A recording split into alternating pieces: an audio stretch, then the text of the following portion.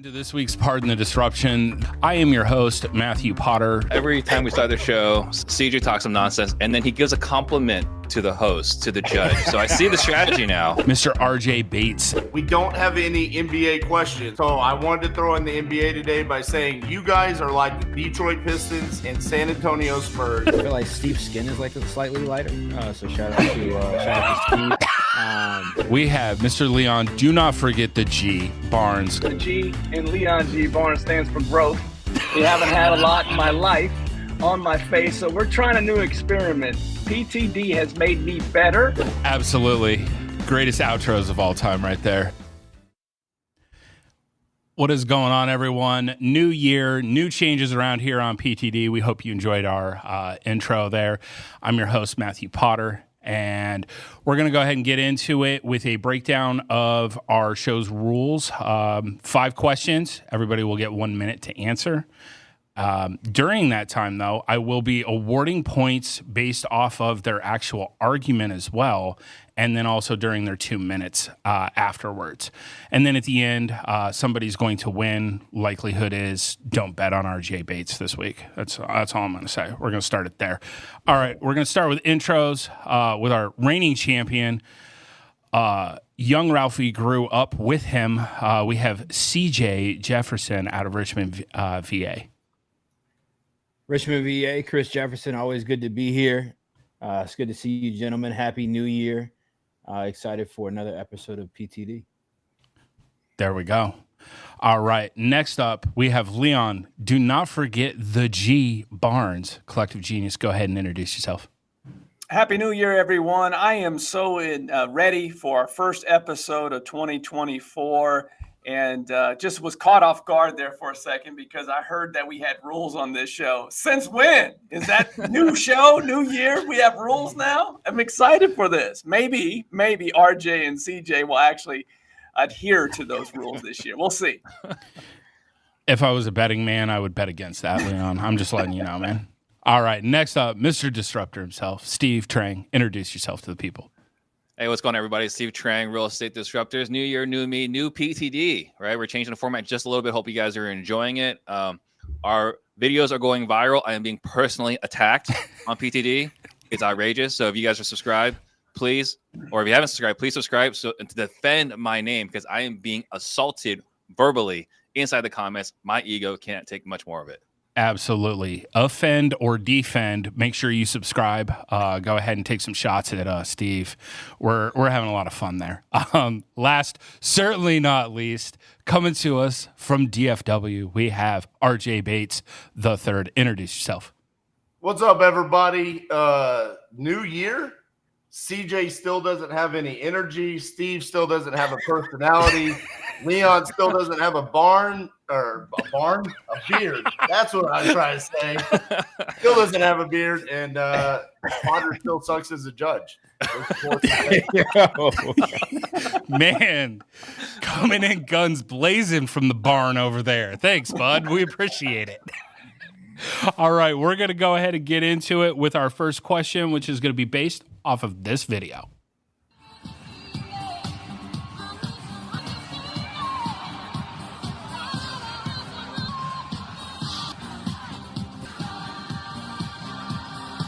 The 2023 back-to-back champions of the world.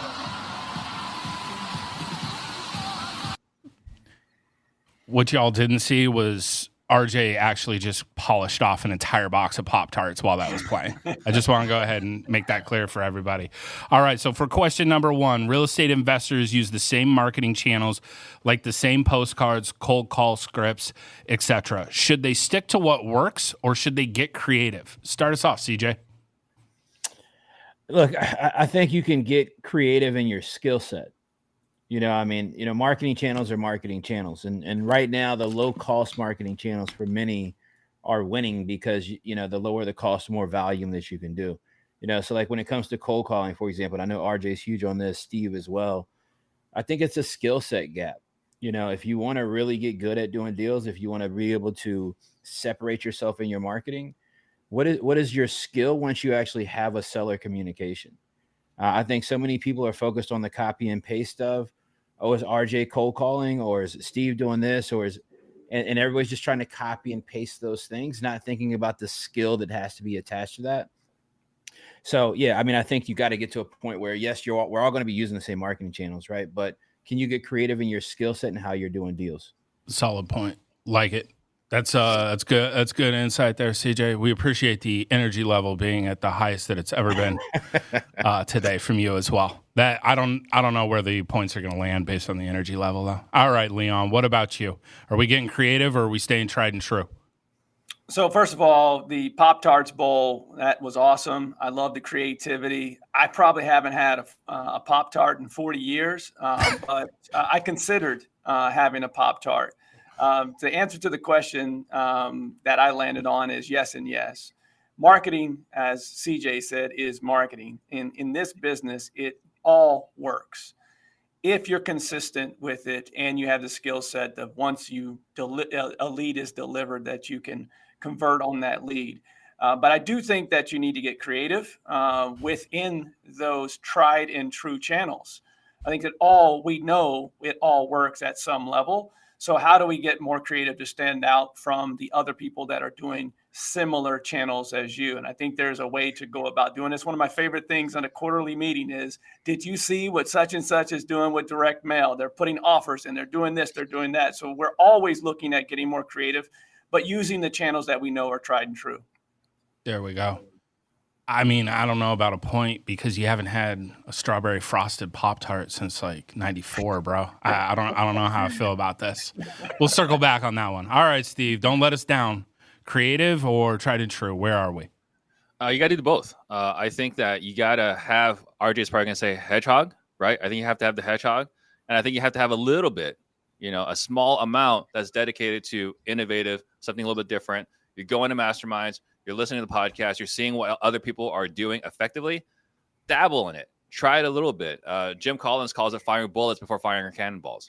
So have a majority of your budget, 90+%, stay the same, that's working effectively, and try something else a little bit to see if you get any traction. If you get traction, go a little harder. If you don't get any traction, well, you didn't waste a lot of time and effort on it. So I think you have to do both, but focus predominantly on what's working. There we go. Okay, Steve. All right. Give you a point on that one. One thing, though, that we need to consider is that your cartoon behind you right there where you went ham on your marketing budget, lost, what was it? Dabbled. 142? Dabbled. All right. Dabbled. All right. Fresh off of combing his beard, removing the Pop-Tart remnants. All right, RJ, what about you? No, real estate investors should not get creative with their marketing. One of the number one problems that real estate investors and wholesalers have is chasing shiny objects, right? They want to go find the new unicorn that's going to make them successful. And it's like, dude, we all send the same postcards, okay? We're all cold calling. We're all sending texts. We're all buying now paper leads. Like, do what works. Stop trying to recreate the wheel.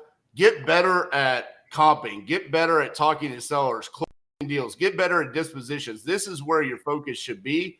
And if you've got a well-oiled machine, then and only then should you try to come up with something creative. Case in point, Eric Burr. He's got a well-oiled machine. So then he decided, hey, Mom, do you want to go on TV? And it worked. But it was only until he had the well-oiled machine before he tried to do something creative like that. Point for RJ on that one. That was a solid EB reference there. We appreciate it. Way to bring EB's mom into it. We appreciate that. Yeah, and I would say as far as creative, right, we're not saying be completely innovative where you're doing something completely from scratch. I'm going to do something that's never been tested, right? Like most of us are not in the innovation space. What I'm talking about is keeping your ears on the ground and seeing what's working. Right? Like we started using Lead Zolo after Closes Olympics, after seeing RJ have success. And then we started by dabbling, seeing if we like it, right? Hey, we're getting contracts. Let's go a little bit harder on it. But if it was a complete bomb, we would stop it. But we didn't go hard. We didn't just throw 15, 20K a month in Lead Zolo. We just put a couple of thousand. So that's what I'm talking about. Like creativity is just dabbling a little bit and seeing what's working for someone else, see if we like it, see if we don't like it. And before we RJ, go to hard. your point, how do you know, like if you're watching this and you're just starting out, how do you know what is tried and true that they should stick with? How do they know that? Well, there's enough information out there just on YouTube alone for free that says, hey, cold call, hey, send out this direct mail. What I'm saying is if you decide that you're going to do direct mail and then you decide you want to get creative and come up with your own postcard or your own letter, like that's where you get lost. Like, dude, we go talk to REI Print Mail and they say, this is the postcard you send. This is the letter you send. Don't try to recreate it yourself. What Pop-Tarts did here was very creative and innovative. No one else has really done it. We've mentioned it before, outside of maybe Duke's Mayo with their bowl game. That was creative. I'm not saying that, hey, you shouldn't try the tried and true methods. That's where the free information is out there, Leon. They know what works and what doesn't. What's pissing me off is RJ's crushing my dreams of sending Pop-Tarts. I was going to say, mail. dude, the way that RJ says Pop-Tarts, just off that point for RJ, like he's like Pop-Tarts. Like he's all excited over there. I'm sending Pop-Tart direct mail. Absolutely. I think that's where we were answering. Both Steve and I were answering from is that, bowl games have been around for 100+ years.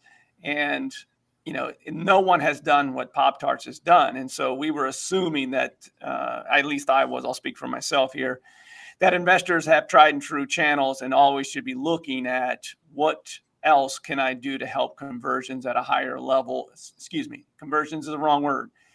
How do I get more leads from that particular channel from what I'm seeing currently? I do think you need to be creative and think outside the box, and why communities are so great, because you always know what new innovations people are trying in their particular markets or regions of the country. And I am shocked that CJ, our in-house marketing professional, is not suggesting anything in regards to A/B testing. No, CJ, are you running the same Facebook ads for the last 12 months? No.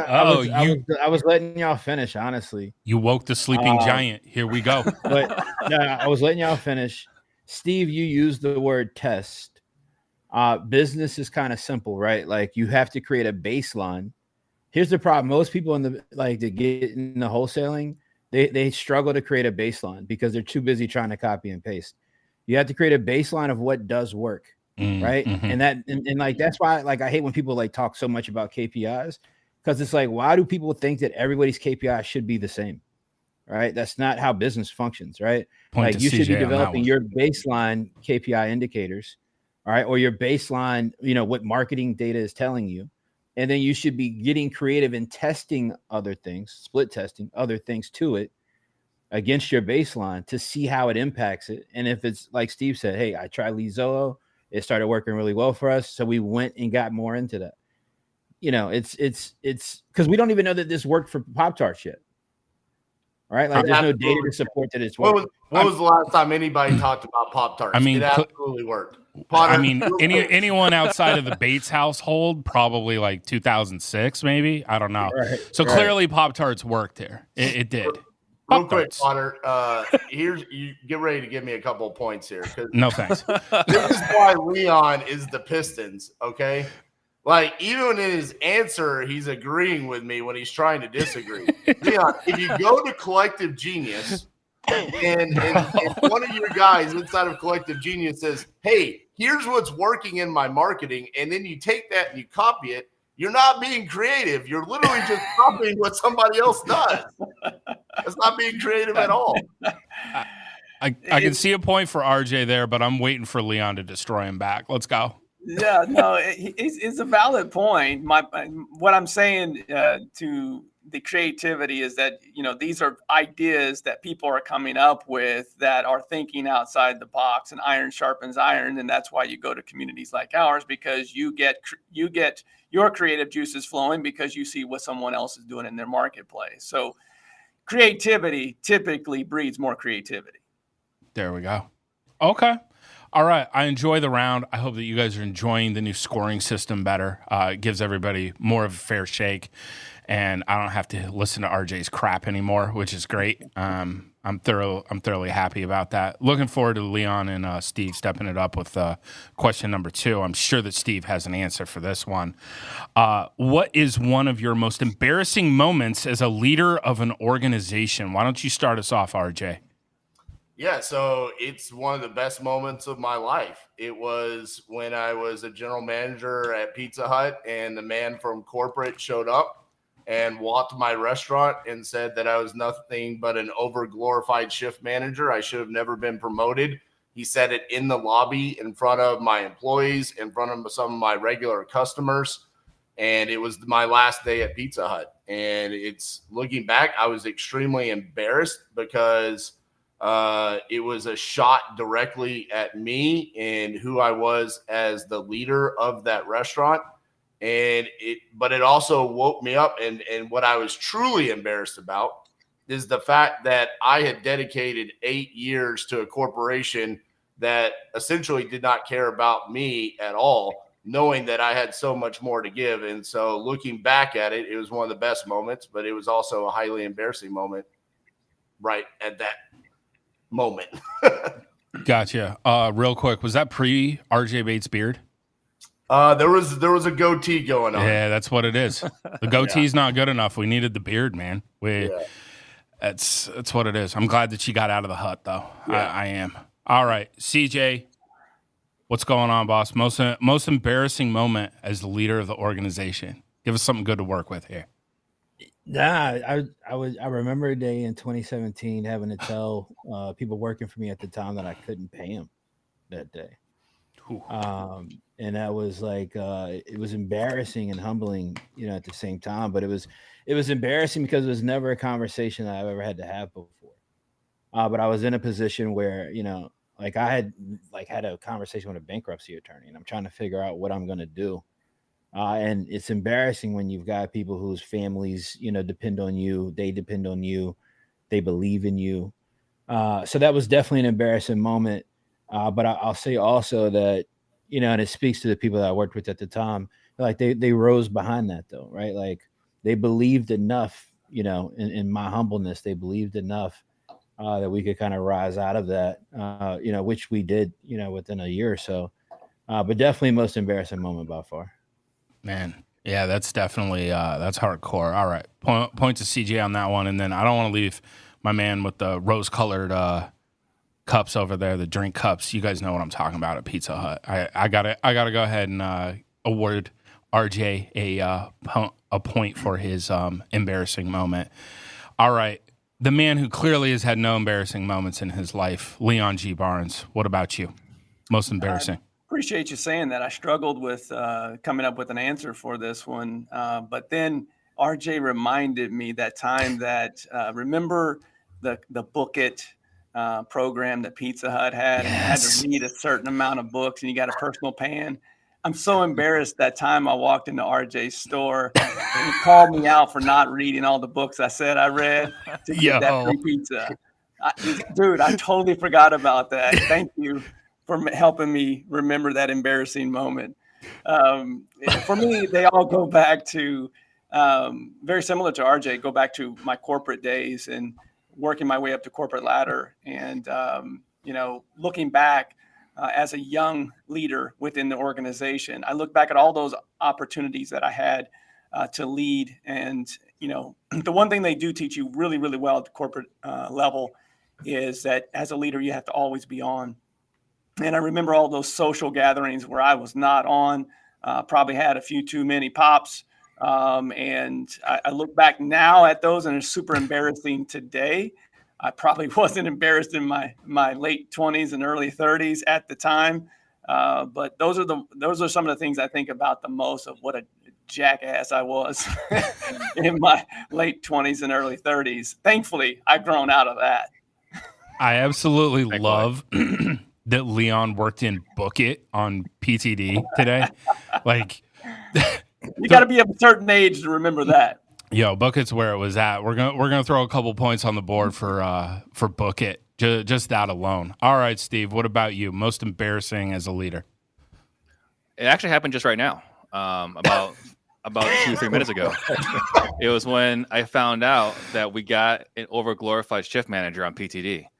Like, I had no idea that we had done this. Yo.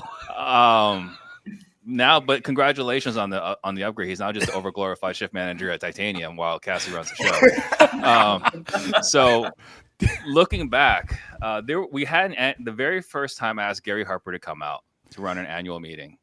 This was in 2020. He came out and ran an annual meeting.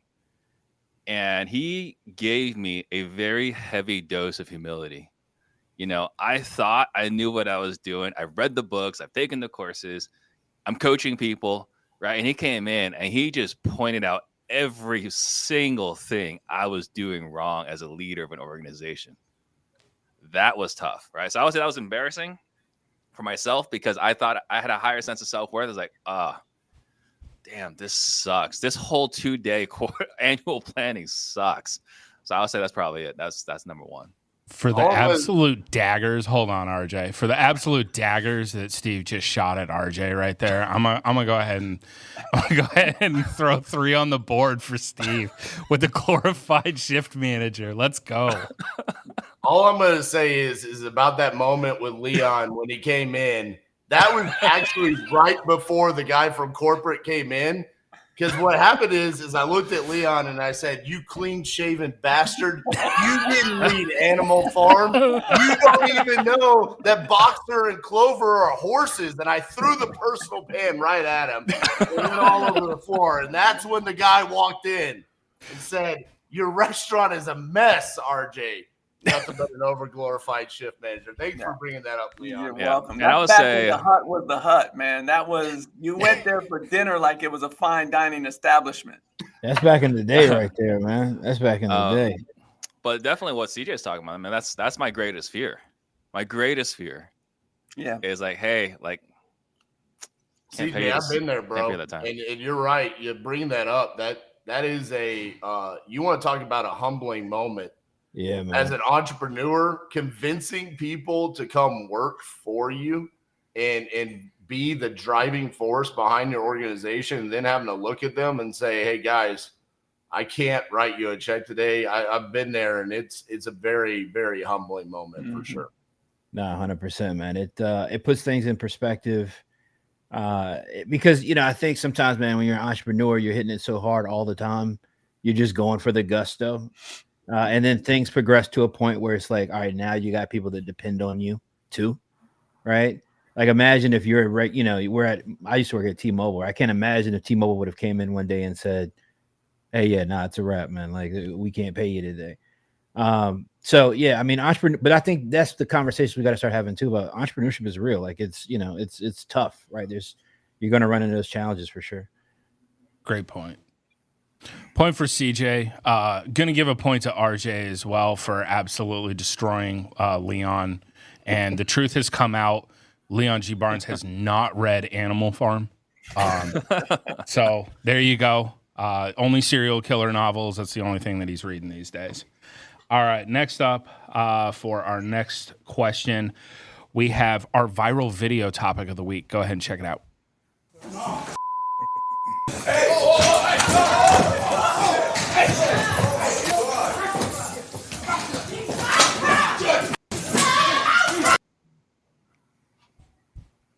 It's a live look at RJ going after Pop-Tarts right there. Well done. All right. Go ahead and start us off on this one. Go ahead and start us off, CJ. What is the scenario where you have overreacted like this? What is the scenario? I don't know that I can't say that I overreact. I'm just not somebody that just overreacts to scenarios or situations. I'm pretty slow to the draw, low energy, as RJ would say. I can't really think of a time I've overreacted. I mean, not to that extent. You got to be a bit stoic. I mean, this guy's in a courtroom. I don't even know the context of the situation right here. I mean, this guy does a Superman dive at the judge.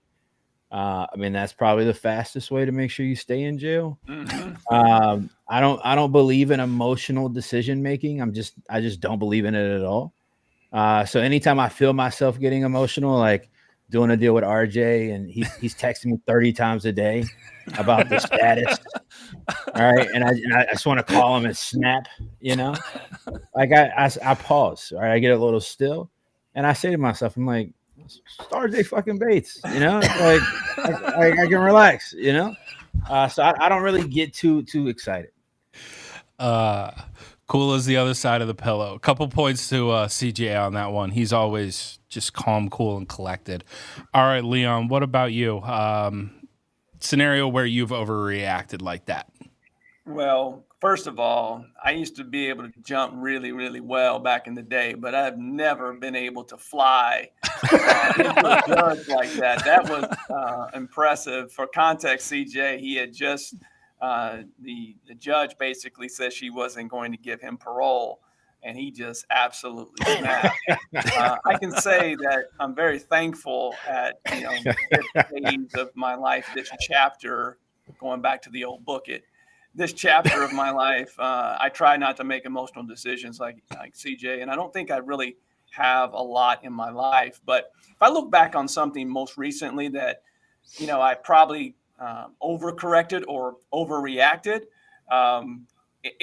hindsight, it made sense at the time. But hindsight, you're going, man, I cost myself a bunch of money.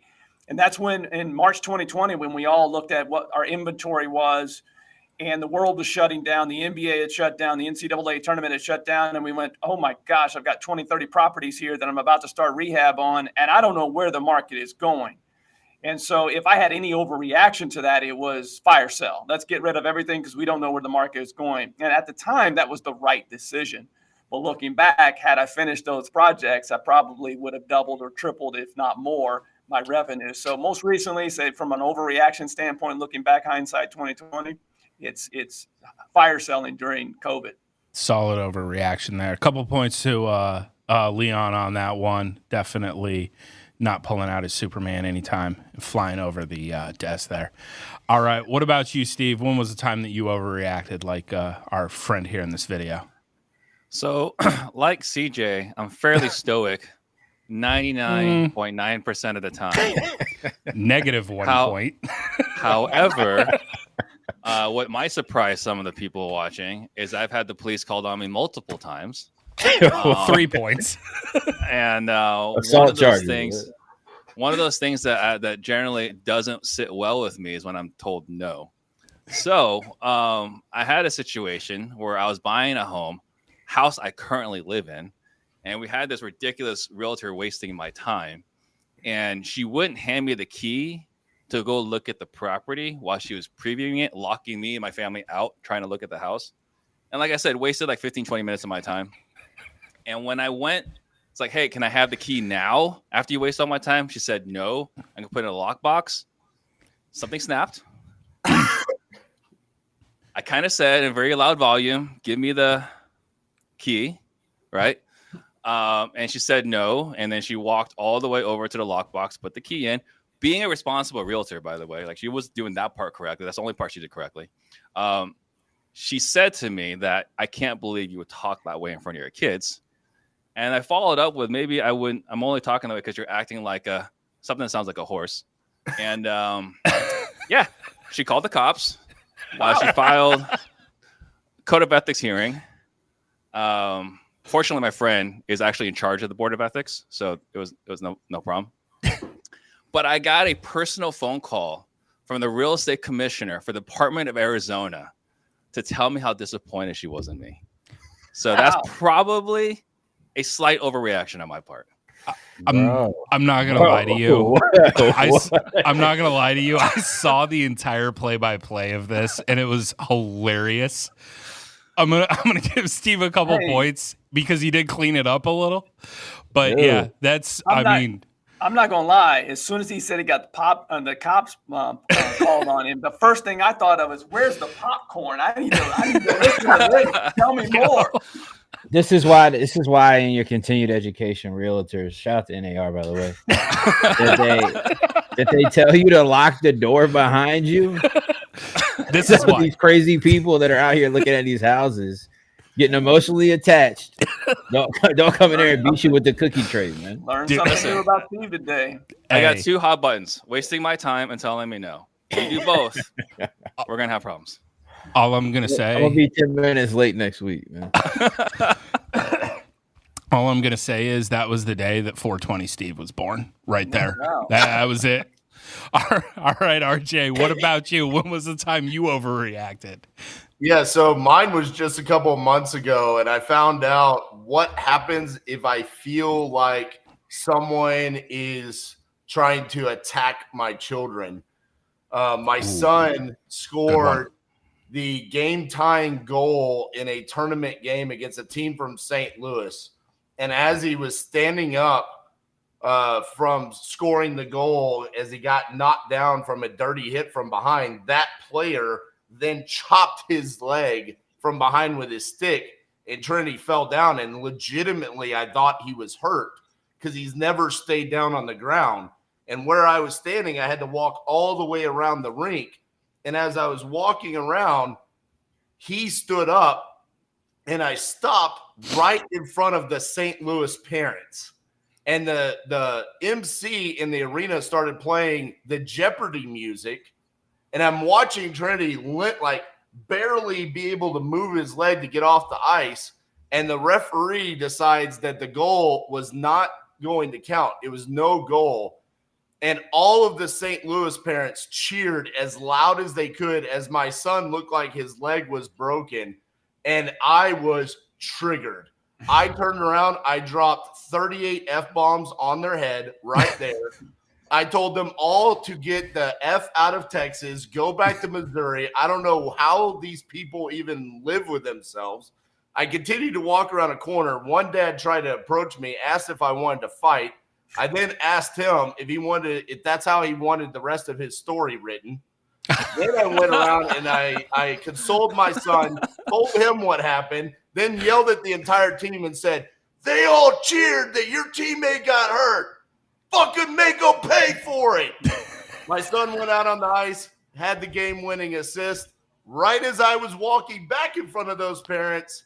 And let me tell you, I let them all know exactly how I felt about it. I'm surprised y'all couldn't hear me yelling in Phoenix. It was that loud. So We actually did. I think it was on the group text is where we actually saw the yelling and the anger there.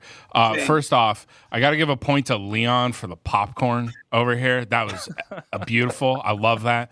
Point to RJ on taking care of his son there. For everybody else though, maybe there's like a way that we can correlate this to basketball so we can understand it because nobody watches hockey. Can I just say this? This is, RJ, all those times that Jimmy Breland was on the show and you just gave it to him, they all knew. Everyone in St. Louis listened to you going after Jimmy. Jimmy's and his cronies. all right, the best part about my story is we then have a tournament in Chicago and we have to play the exact same team again. And so when I walked in the arena, all of the parents turned around simultaneously and looked at me and go, "He showed up." Oh, and that was when it was like, okay, I might have taken it a little bit too far. Let me speak for everyone, RJ, here, where I can say we're all disappointed in you. Yeah, we're disappointed in me. I didn't get called by the commissioner of realtors in Arizona. Sounds very RJ-ish. Point to CJ on coining RJ-ish. Listen, before we move on, I just want to, save the other examples, Steve, but I can't wait to find out about the other times the cops were called on you. That's what I want to know. So, I got cleared by the police. I got cleared by the Board of Ethics. And there was some other nutcase realtor that was coming at Potter and I pretty hard. And we took the lessons from this one. Yes, we did. And got him an ethics violation. That was like one of the best days of my life. Dude, this sounds like you're on board with hating realtors. Are you joining the RJ and CJ train here? I agree with you guys that 80% of them are useless. I've agreed with you from day one. 80 to 90% of them are useless. I'm just saying you can't disregard the whole industry because 80 to 90% of them aren't so bright. Which, by the way, thank you for bringing that up, RJ. I'm going to take away one of your points for tagging me in your damn reel the other day about how you don't like realtors. So, by the way, that was really good. Well done, RJ. I like it was actually, I would, if I was on the other side, even as like the listing agent, I would have been like, dude, I'm not even working with you now. Like, fine, just send me over a cancellation. Have a great day. So I can understand your frustration. This explains why Steve, he's getting a cops call now. He may have gotten cleared by the Realtors Association, but he can't fly TSA pre-check because of these issues. No, he can't. Steve's on the no-fly list. I just want to see Steve in like a police conversation. Like negotiating with the cops. All I can think about is like one of those people on like First 48. It's like as soon as they give you like a Happy Meal, he's just like he's snitching on Potter, man. He's like, nah, it was Potter. Yo, how the conversation ended. He said, "Listen, I'm gonna let you go, Mr. Trang, because you didn't physically harm the realtor or anything like that. But you wear those mom jeans one more time, I'm gonna arrest you." Listen, cops love me. I cut off an unmarked cop car going 105 and got off with a warning. All right, cops love me. Who knew that Steve been living thug life all his life? Who knew? Yeah, that's why he likes NWA. It's making sense, bro. It's why he's got "Get Rich or Die Trying" on the back of his door. I thought he was all about the hug. I thought he was all about the hug life, not thug life. But that's not true either. Oh yeah, man. Hug life is crazy. Yo, point for first 48. Point for hug life. Point for RJ over here. You sound like Oprah just now, man. Dude, I am. Point for everybody, bro. Man. Hey, if I had my board, man, I'd be lighting you guys up. But there we go. Yes. That's great. All right, we're going to get to our next question. If there was a real estate investor portal, which role, position, acquisitions, dispo, etc., would garner the most attention a la NIL? Why don't you start us off on this one, Leon? I think it depends upon where you are in your business, the phase of business that you're in. If you're starting out and you're younger in the business and you're looking to hire your first couple of employees, I think it leans your quarterback would be acquisition, someone that can convert leads and do deals. I think that's where you would go to first. That's who would get the most NIL money. But I think if you're an established someone that's looking to grow and scale their business as an investor, I think by far the quarterback of the real estate investing portal would be an integrator, a COO, operations. You can't scale without that talented person to help you operationally, because most real estate investors, let's face it, are entrepreneurs. They're visionaries. They chase shiny objects, and operations is one of the hardest. So by far, that operational role, if you have an established business, would garner the most NIL money. Ding, ding. Two points to you on that one. Integrator, very important. Speaking of shiny objects, Steve, what do you think about this? Unfortunately, I completely agree with Leon. I posted something on Facebook last week. I'm looking to build a company worth $100 million, right? And I can't do that without the right operator, without someone with experience. And you look around, I actually have, I'm supposed to be at my quarterly meeting right now, right? We got Amanda Dean next door, and she's running our quarterly meeting. Like, that is talent that anyone else would have loved to have been able to hire if she ever became a free agent, So the biggest lever in every organization is going to be the person right next to the visionary, because the visionary can have big dreams, but they're so busy dreaming they can't get anything done. The integrator, the COO, is the executive that implements and executes the vision at a high level and makes sure that everyone else inside the organization is operating or is gone. So I would say the COO. Definitely. Point to you on that, Steve. It's very true. All right, RJ, what about you? Who are we dropping in the portal? Appreciate Steve sounding like chapter 1 of Traction. Great job, Steve. Thank you.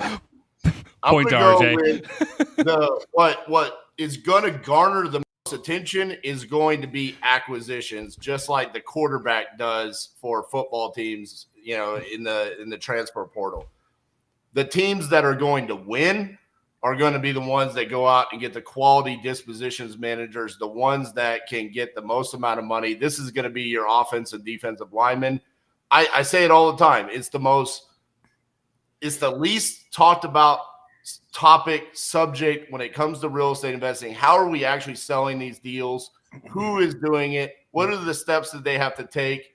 It's the most underappreciated, and it should garner the most attention, but it doesn't because it's not sexy. Getting the contract sexy is what everybody wants to see. So garner most attention, acquisitions, but it should be dispositions. All right. Yeah, I can see a point your way on that. Acquisition is very important. Thank you for that. We appreciate you as the number one lead manager in Dallas-Fort Worth, as always. All right, CJ. Take my point away. I will take your point away. Now I'm going to take it away and give it to CJ. How about that? Smart. Yeah. Acquisitions, people are a dime a dozen, really. In terms of if you look hard enough and if you know where to look, you can find quality acquisition people. That's not extremely difficult. Finding a quality integrator, I think, is probably the hardest position to fill in all of business, in any business. Somebody that can run operations, that can manage and handle reporting, somebody that can take thoughts, ideas, visions, and map those things out, create processes in which to execute from. If you go company to company with people in our industry, people in any industry, the people that are not where they want to be at, that's generally the key piece that they're missing. They're missing somebody that can strongly, manage operations and facilitate growth within the business and data-backed growth. Shout out to mine, Deandra. I appreciate you. If you don't have an operations person, it doesn't matter how good your sales rep is, because you'll never be able to grow. You'll never be able to scale. You'll never be able to bring in more sales reps. So that won't really matter. You got to have somebody that's managing that operation by far. Facts. CJ. So I could say for sure who I wouldn't hire is an overglorified chef manager for Titanium. Oh my God! There Shut we go. up, Steve. Point to Steve. Shut up, Steve. Point to Steve. CJ, I got a question for you. You said good acquisitions people are a dime a dozen. And it's funny you bring up a dozen because, in case y'all forgot, I won the Closers Olympics 2021, 2023. We haven't mentioned that in 2024 yet. New year. Same RJ. There's always a dozen competitors in the Closers Olympics, CJ. So just out of curiosity, if they're a dime a dozen, how come I'm the only one that ever closes deals in the Closers Olympics? Got to give him a point on that one. I close one.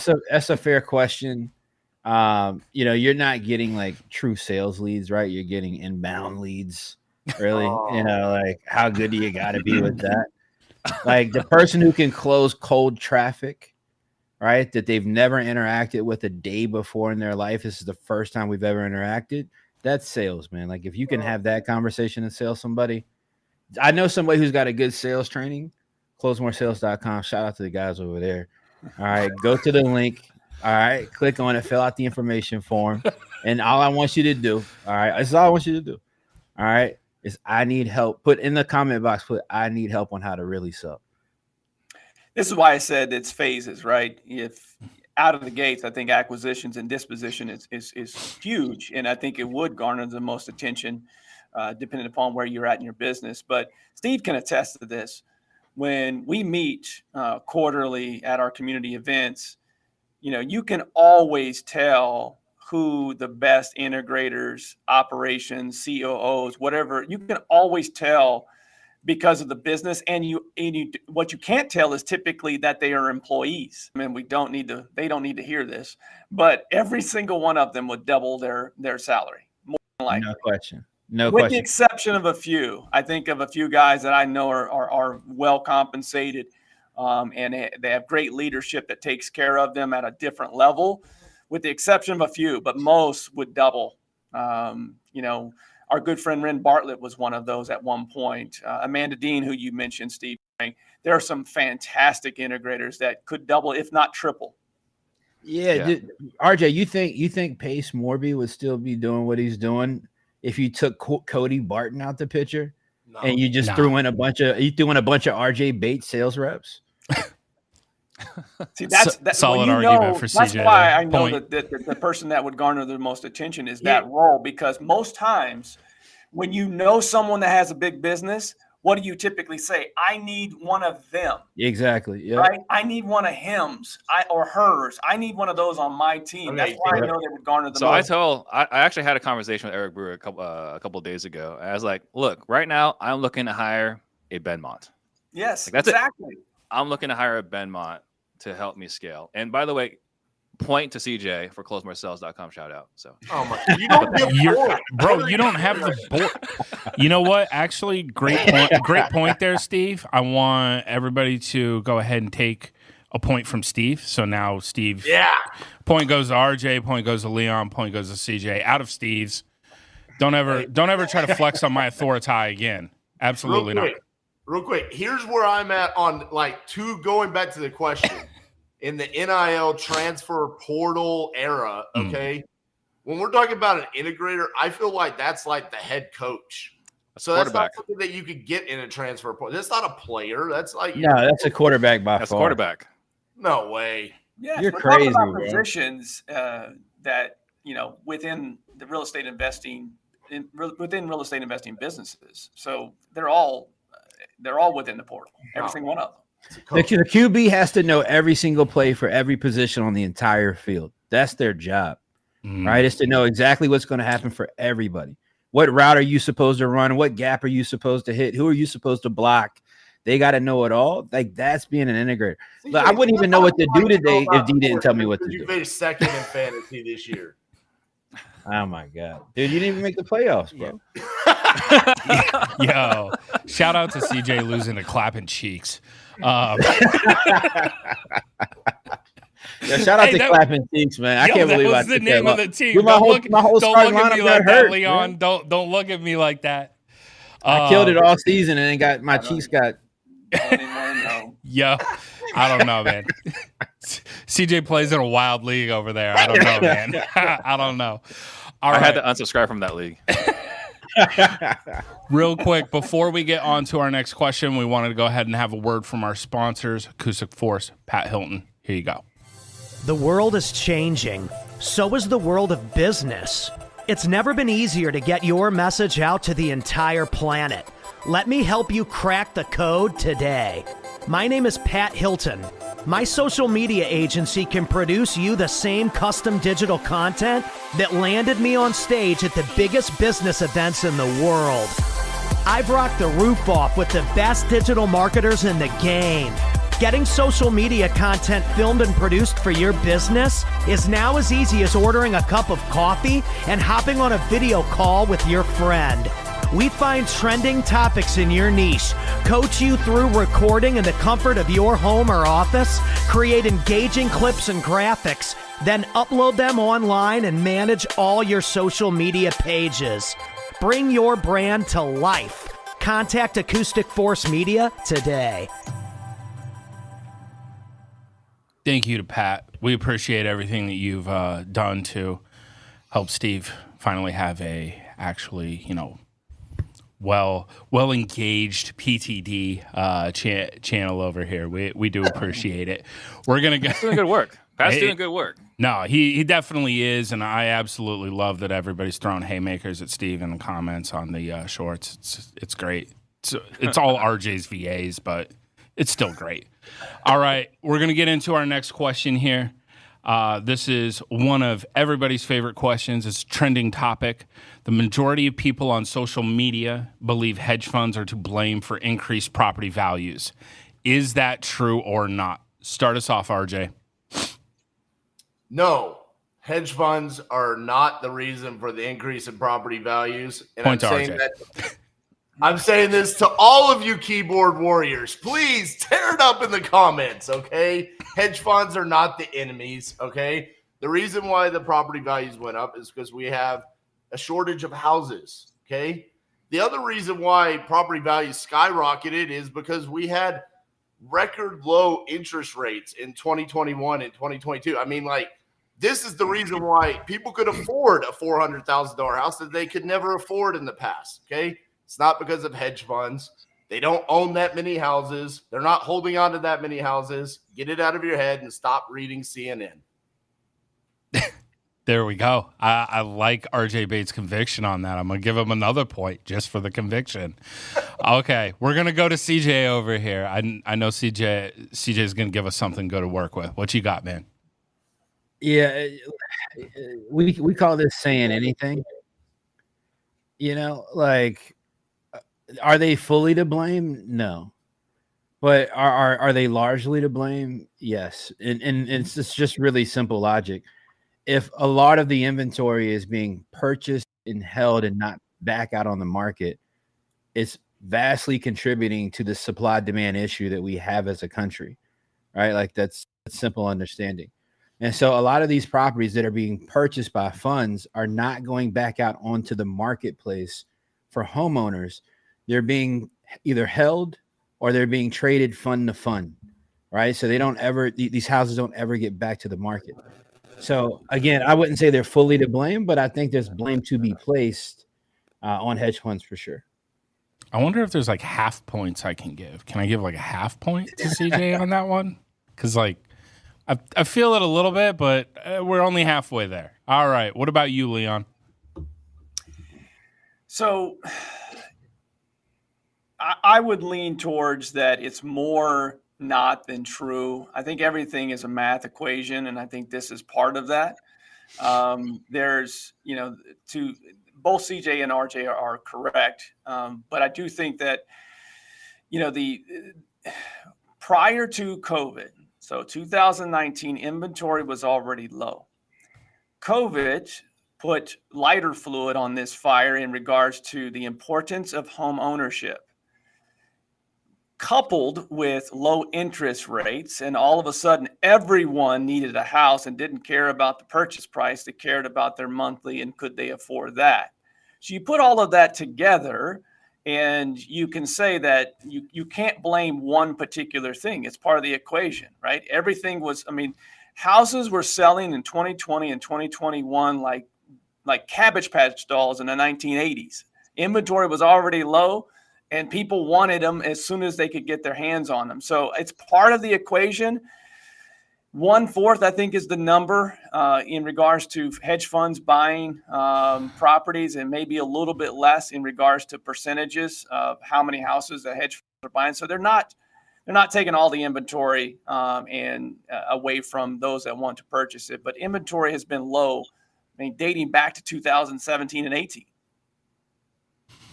Very true. I like your analysis there, Leon. I'm going to go ahead and throw a point your way for that. More than anything, just so that it's a competition with RJ here on the point board right now. You're going to have to bring us home solid. Steve, closemoresales.com. What you got? I think it's an interesting premise. I don't think they could be much more wrong in believing hedge funds are the cause. And the reason why is that the market bears, right? Like the property is worth what someone's willing to pay. And what people are willing to pay really came down to what they could afford. And because interest rates were outrageously low to keep people buying things, and because the balance sheets with the Fed Reserve were increasing so that they could buy more mortgage assets, and everyone got these ridiculous amounts of stimulus money for their down payments, it was this recipe for driving up prices. So if they want to blame someone, it's a pretty simple direction to blame. It's not the hedge funds. So I know CJ believes that they buy a third or they own a third of the properties. It's not quite that high. But beyond that, I think it's an outrageous premise. It is. And going back to your point there, Steve, with CJ's, misstep last week where he said 2 weeks ago, he said he would eviscerate me for saying 35% of American homes are owned by hedge funds. Dude, we want to go viral for the right reasons, okay? And it's for saying that hedge funds are not to blame. All right. Point to RJ on that one. I'll take that. I'll take that. We corrected the stat after the show. All right. but nonetheless, right? I think you guys are completely naive and uneducated, if I could be frank. If you think that doesn't have impact on the marketplace, that tells me you guys don't pay enough attention. Because it obviously CJ, I hear what you're saying, right? Because they're buying properties. I hear it. I hear what you're saying. And they are paying more for periods of time than what other people could pay, right? They're pushing the comps up. But at the same time, people were willing to pay it because all they cared about was the payments. They didn't care about the price of the house. They didn't look like, oh my God, that house was $550 2 weeks ago. Why would I ever pay $570 for this? But that didn't happen because of COVID or in the last couple of years. That's always been the case. That's always been how people bought houses. You guys are naive if you think that it's not. No, for sure that's the case. But recently, right, post-COVID, was interest rates went down to the high 2s. They went down to the high 2s. Facts. Like everything was affordable. Literally everything was affordable. We weren't quite the Big Short where strippers are buying 7 houses, but sure. Yeah, but it was pretty bad. If you go back to 2015, 2016, when rates were 3 to 4% or whatever they were at the time, people still made purchase decisions the same way. Anybody who's buying a house, they're buying the house based on how much the payment's going to cost them. Right? Like that's just what it is. The question I think is, are hedge funds impacting the market? Is that right? That's the question. Are they to blame for increase? Are they to blame for the increase of property? Yeah. So if you guys heard what I said, I didn't say they were totally to blame. All right. I said they do have a hand in the pot, and they have a very large hand in the pot. All right, because they have extreme buying power. Right. Like if you look at how many hedge funds, how many properties were sold to hedge funds in Phoenix, Arizona in the last 3 years, Steve? Do you have any idea? Like a educated Talk guess. to Potter. He's the one that's helping them destroy our economy. Okay. Potter, how many would you say, Potter? All right. First off, I feel like that was similar to the tag RJ threw on Instagram of me. If I'm being completely honest, here in the Phoenix Metro, if you're looking at, I would say that they probably purchased anywhere between 20 to 30% of the available inventory that fit their respective buy boxes. Isn't that interesting? So are we really having a conversation? Are we really having a conversation saying that if a fund or funds bought 20 to 30% of inventory that they did not insert back to the marketplace later, all right, those properties never got back to the free market. So that limits the supply that the free market is able to take advantage of because it pulls down the inventory. Yes, CJ. Yes, we are having this argument. In effect, that then increases the property values in total for the rest of the properties on the market. You guys don't think that's accurate? It's affecting the supply, but doesn't change the fact that people buy based off what they can afford. I hear you on that. I'm asking you, are you saying though that you believe? I don't think they teach us at NAR. Are you saying that you don't believe that affects the market?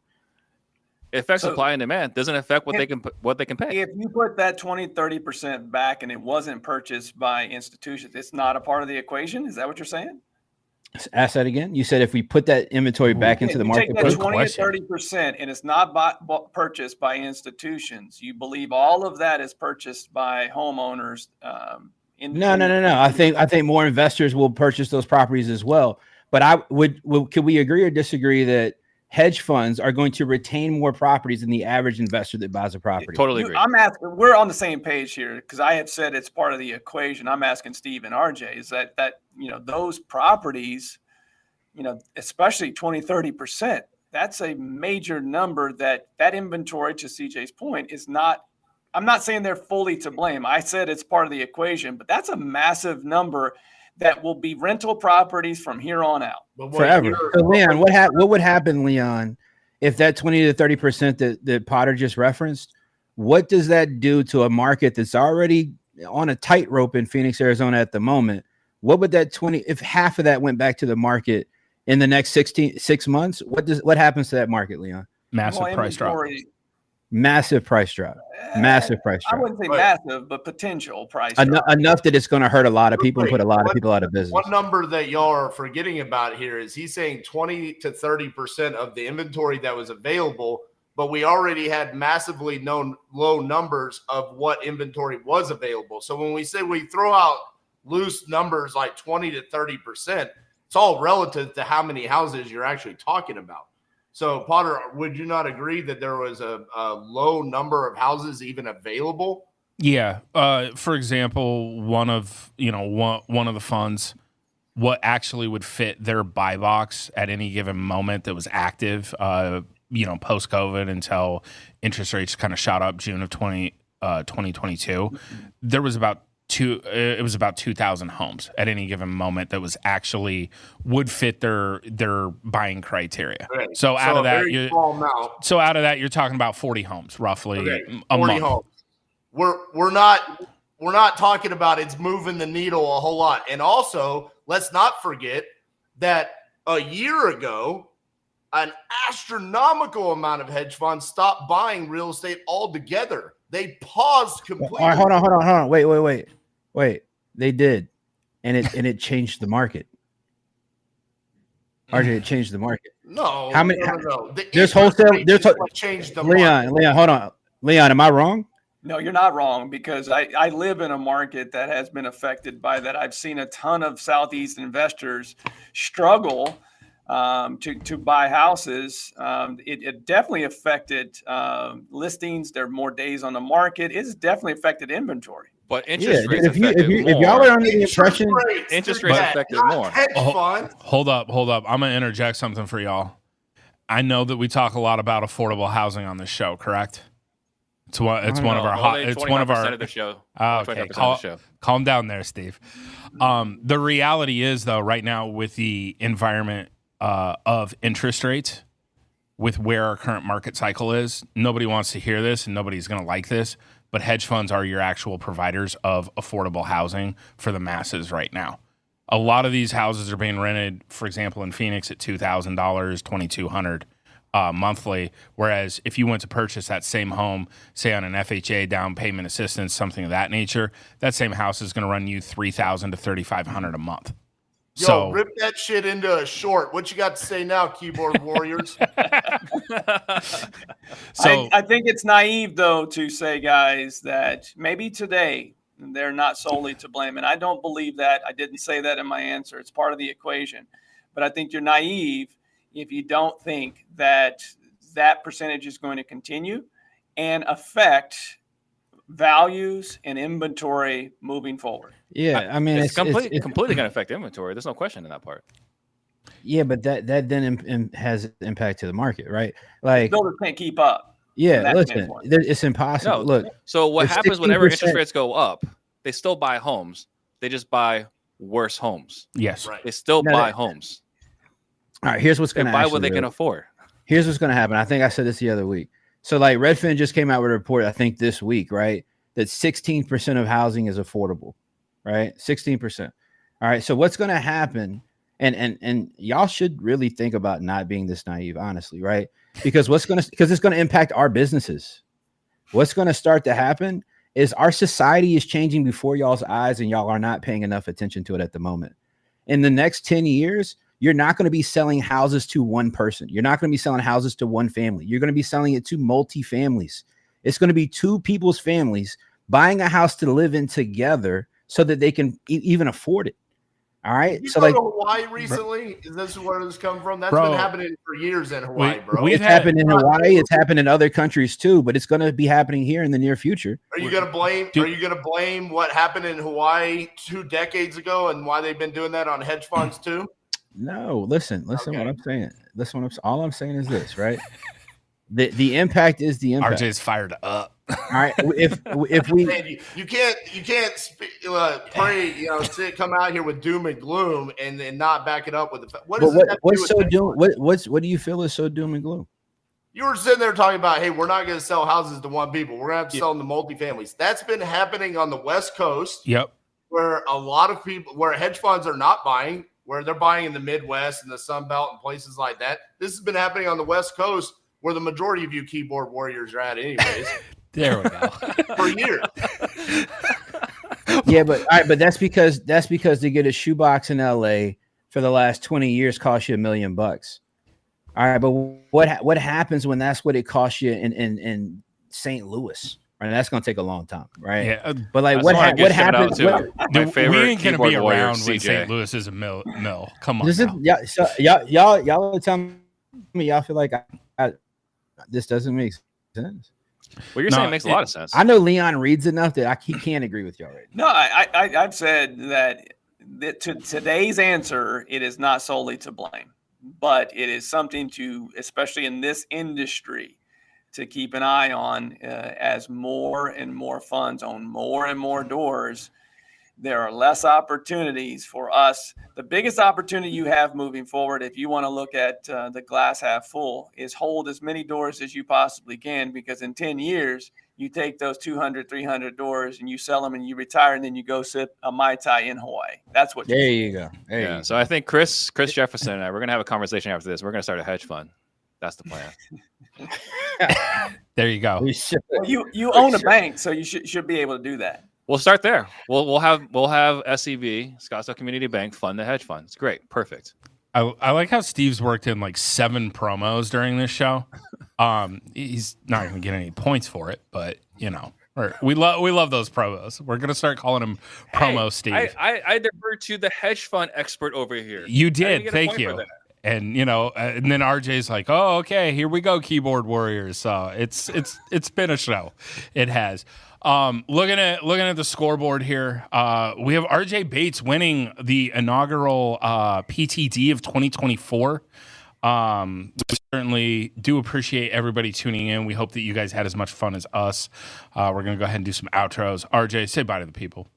Yeah, man, excited to win this particular episode. I am here to defend all of the hedge funds' rights and make sure that CJ doesn't tear down the hedge funds of America. Yay for capitalism.